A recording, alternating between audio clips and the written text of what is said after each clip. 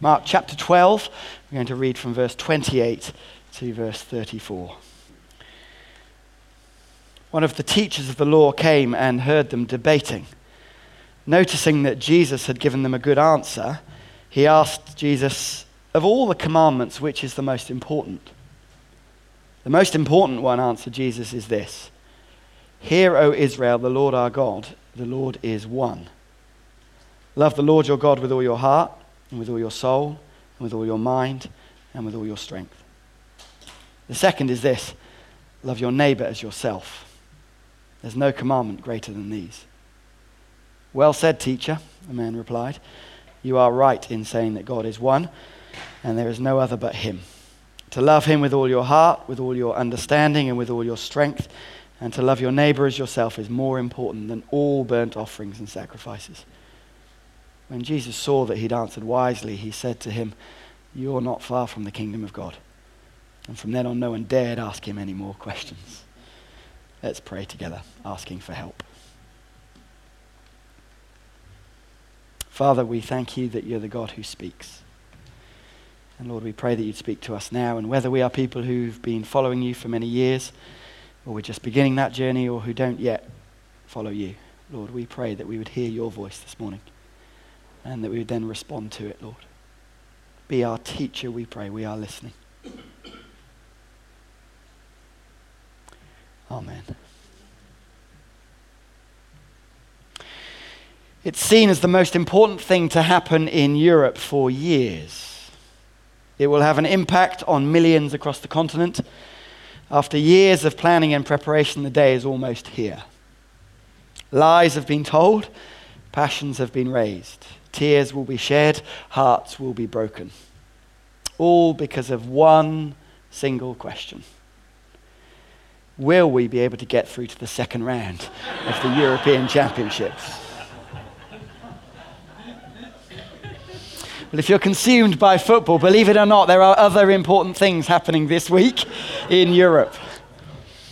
And we, of course, as a nation have been here before. 5th of June 1975, the last referendum on Europe that we had, when we voted as a nation by 67% to be a part of the common market. And here we are, millions of us poised to vote on Thursday. Some of us already have via the post. A vote that will define a generation. And whether you are confident of the way you'll vote, or you're totally confused, whether you are clueless on what's happening, or you're pretty clear in your mind, one thing is for sure: this vote will have a huge impact on us as a country, and an impact that's huge on the continent as a whole. So this morning, we're simply going to take some time asking, is there anything the Bible might have to say to us today on this? How should Christians respond to this?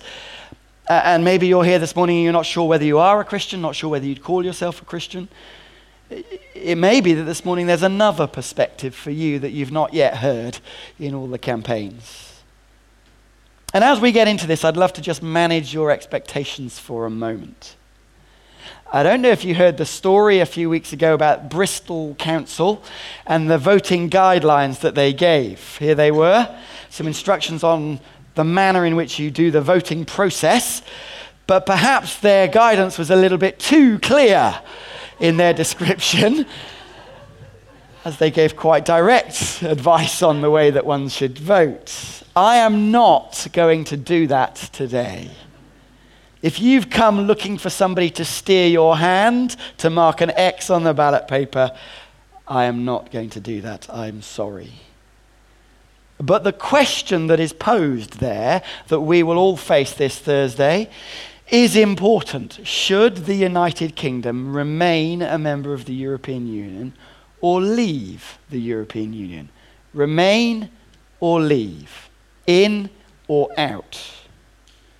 And for a few minutes, I want to ask us 4 simple questions that I think all of us can ask ourselves regarding our vote. And they're these questions. Should I care? Should I vote? How should I vote? And what do I hope the result will be? And to manage your expectations even further, the first two will be briefer than the second two. So firstly then, should I care about all of this? For some of us, it may be that we simply have given up caring.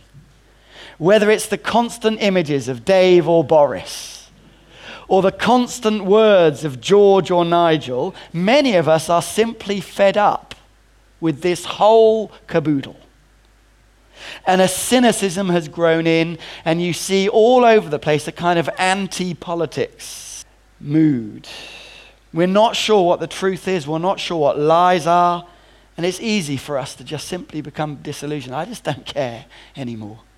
And for others of us, the tragic events of these last few days, with MP Jo Cox brutally murdered, has given this whole thing another edge. That if politics does this to our country, well, it just doesn't seem important anymore. 2 children have lost their mum, a husband has lost his wife, all because of hatred apparently whipped up by politics. So no thanks, I just don't care anymore. I have real sympathy with that approach. But I want to suggest that the way that the Bible describes God can give us pause for thought here. Again and again in the pages of Scripture, you hear God described. Let me just give a few. Psalm 86, verse 15.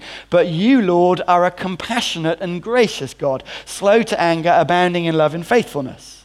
Or Psalm 34, verse 18. The Lord is close to the brokenhearted, saves those who are crushed in spirit. Which, by the way, if you're here this morning and you fit into those categories, you're brokenhearted, you're crushed, God is close. Whether or not you follow him, whether or not you're not sure who he is, actually, if that's you, God is closer than you think. All these words from the end of Jonah, where God has given this job for Jonah to do, to go and preach to this city of Nineveh, and he kind of runs away from it, and there's this whole story that happens, and Jonah goes in a strop. He sits under a plant to just protect him from the sun, and then the plant dies. Jonah goes ballistic, and we read these amazing words where God says, the Lord said, you've been concerned about this plant. Should I not have concern for the great city of Nineveh, in which there are more than 120,000 people? Or we might ask, should I not be concerned for this nation of 66 million people? Or should I not be concerned for this continent of hundreds of millions of people? Do we care? Should we care about this vote? I want to suggest that the Bible paints God as a God of compassion who cares for people. And because this vote affects millions of people, therefore God cares about this vote, and therefore we ought to care as well. God cares about people. We're called to care about people. This affects people, therefore we care about it. And that attitude of compassion that MPs like Jo Cox gave her life for, so too might we have the same attitude of compassion to others. And I guess for some of us, the greatest thing that God might have to say to us in this referendum is not about the outcome at all. It actually is the question, do we care about the people in our nation and in our continent? This vote will impact millions of people in countless of ways. God cares about those people, do we? So yeah, we should care. But secondly, though, naturally out of that is, well, should I vote then? And again, I want to suggest, simple answer. Romans chapter 13 describes our approach to our governing authorities. And we can spend a long time discussing them. And in Outlook, there's some questions that you might want to explore about them. But let me read Romans chapter 13, verse 1. Let everyone be subject to the governing authorities, for there is no authority except that which God has established.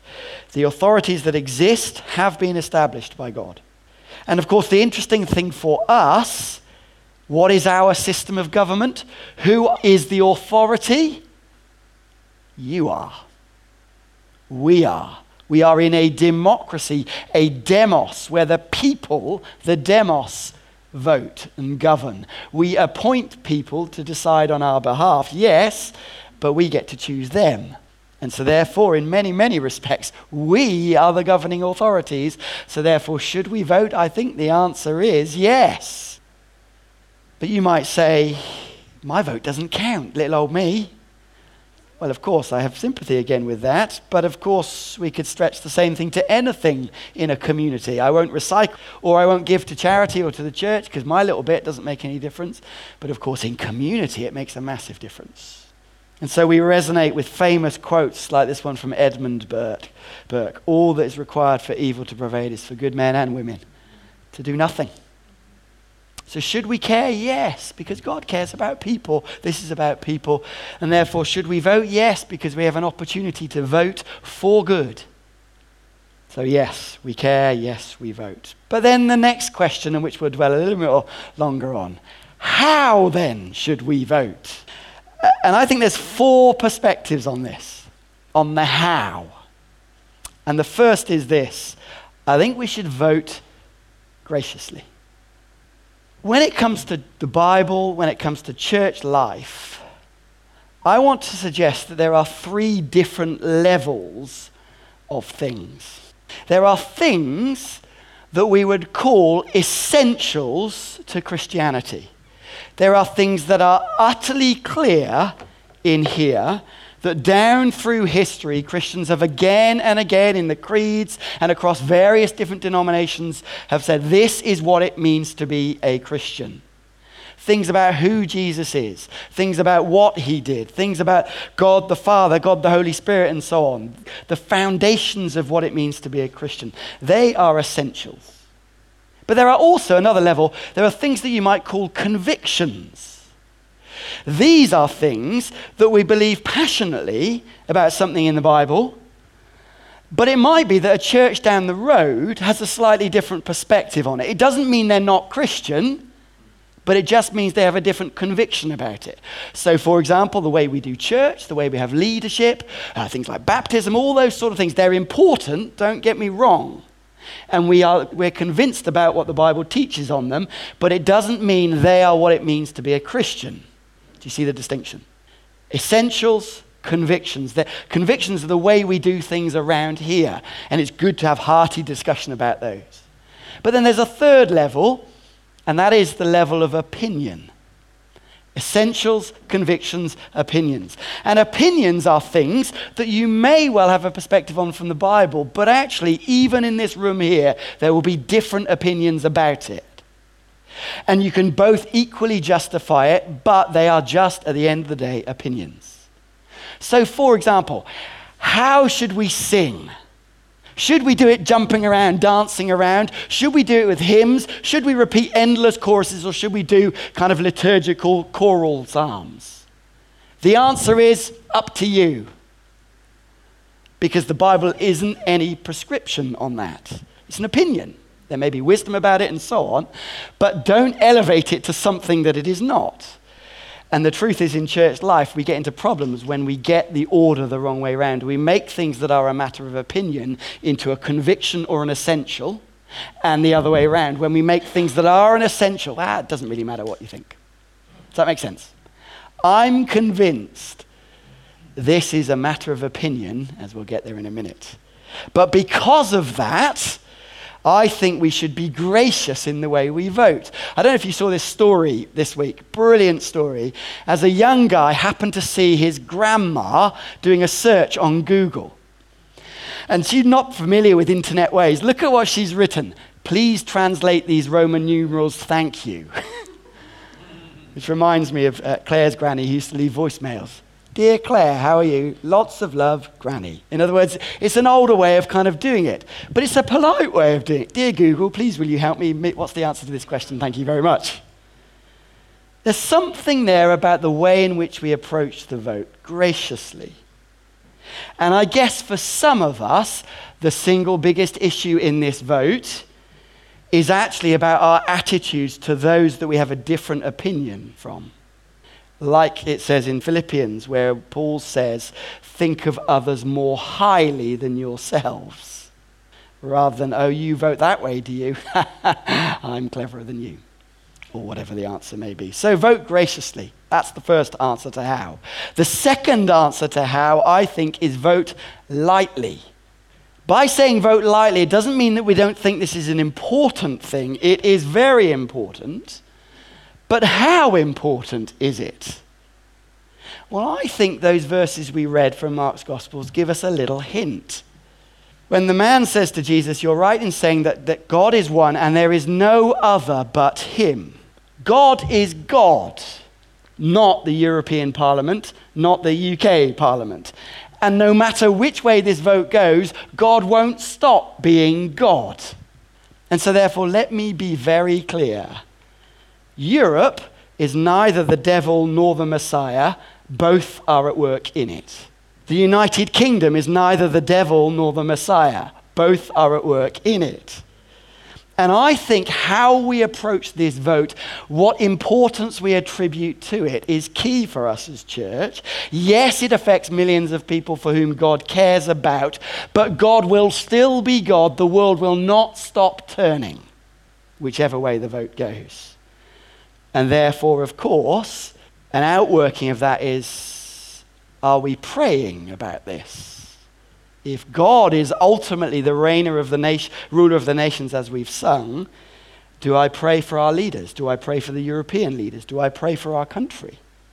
And if you're here this morning, you're not sure whether you call yourself a Christian, not sure you're used to praying, actually you might want to try and just say, God, please help. Because God is God. So vote graciously. Vote lightly. Don't give it an importance that it can't bear. But thirdly, how should we vote? I think freely. Freely. I don't know if you've seen the Sunday Express website today.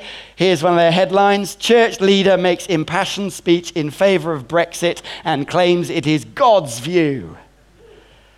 I am not going to do that.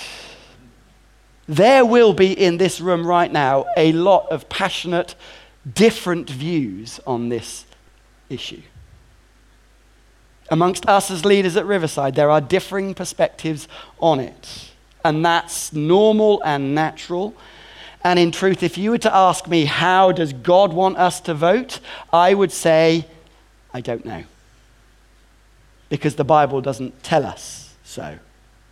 I've looked very carefully. Jesus passed through Bethany and said, "Lo is he who goes to Strasbourg and votes in the wrong way."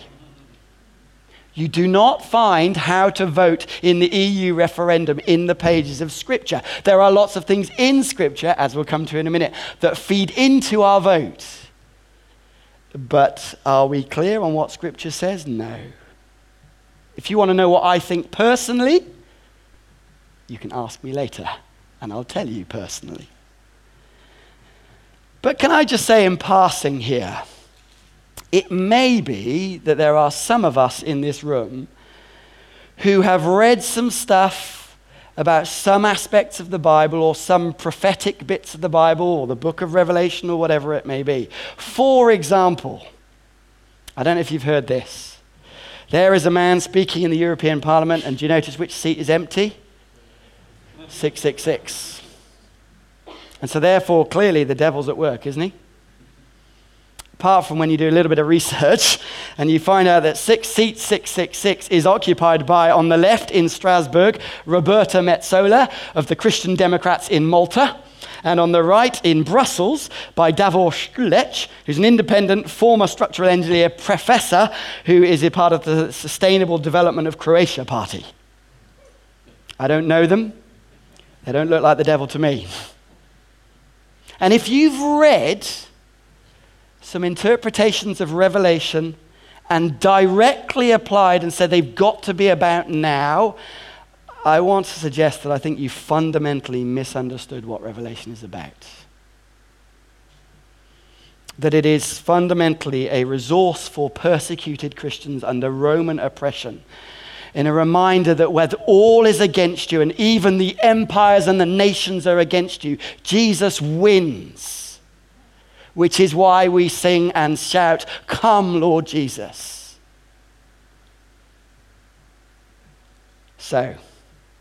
There are sensible reasons for voting both ways. But you won't find, I don't think, clear direction either way. And so therefore, vote freely. Be free. How then should we vote? Graciously, lightly, freely. But fourthly, I think we should vote, and we're called to vote carefully. And I want to suggest that I think Scripture asks of us and says, the way in which you make your decision is arguably even more important than the decision you make. The why is more important than the how. Two people can vote the same way, but for very different reasons. And the Bible is quite clear about two responsibilities that Christians have. The first, love the Lord your God with all your heart, soul, mind, strength. Let me give you an example. Loving God with all your mind. What might that look like? Well, for some of us, it means exploring further than the particular perspective that we have bought into, whatever that might be. Because in truth, we all know we can pick up any newspaper or watch any particular TV program, and there is an agenda here that may mean certain facts are skewed in a certain direction. Now, I've toyed with the idea of sharing what I'm about to share. I'm going to do it. I did it in the first service. You can critique me afterwards if you think it's inappropriate. But let me give you an example of this. Here is the front page of the Daily Express over the last few weeks and months, in which again and again and again, the headline is about asylum seekers and migration. I want to suggest that that is a very, very important issue within the context of this referendum. But I want to suggest there are other important issues, and therefore just focusing on one issue is not appropriate for a Christian, regardless of which way you think that is going.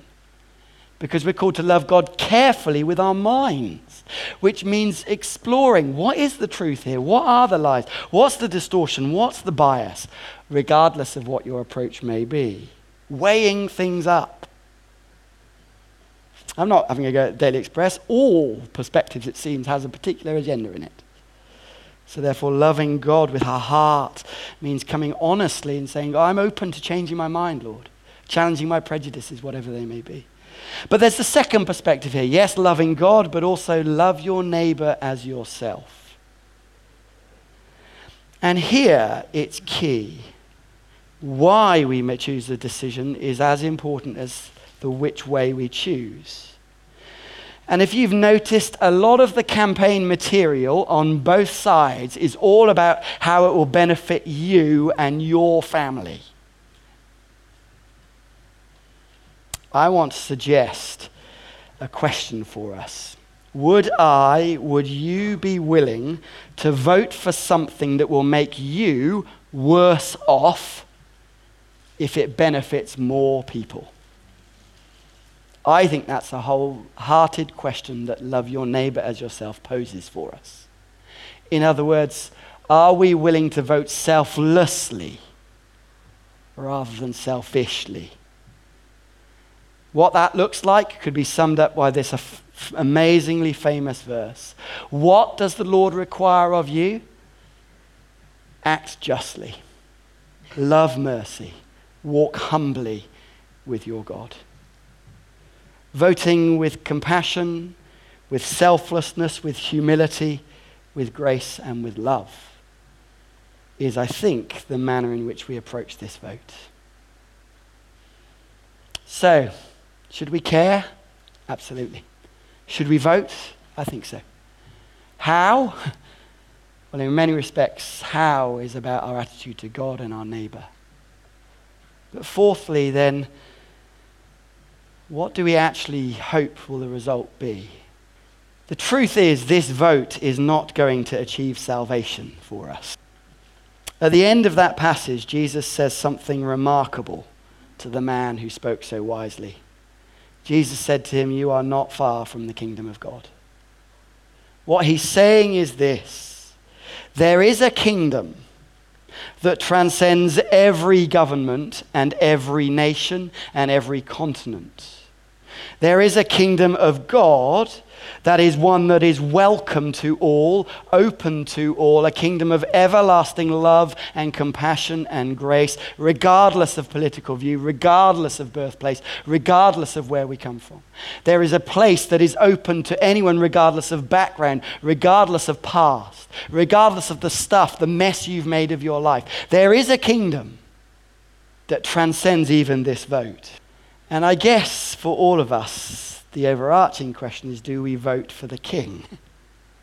And for some of us here today, our hope is this vote is one particular direction, and frankly, we're putting too much weight on the European Parliament or on our government or whatever it may be. Rather than, as we've said already, choosing to say, I am a citizen of heaven. That doesn't mean I'm not a citizen of Britain. Yes. I'm a citizen of the UK. Yes. I'm a citizen of Europe. Yes. And that means I need to be wise. But first and foremost, we're called to be citizens of heaven. That is where salvation lies, in Christ and Christ alone. Not in any politician of any flavor. So for some of us, you need to hear today, there is the possibility for your past to be wiped clean, to have a fresh start, to begin again with a different king, without you as ruling your life, but with Jesus. And for others of us, we simply need to acknowledge, Lord, I want to be more and more a citizen of heaven, living temporarily in the here and now. Help me to be wise. Help me to be faithful in what you've called us to do. So therefore, may we be people who vote carefully, graciously, wisely, but ultimately voting for our King, the King above all kings.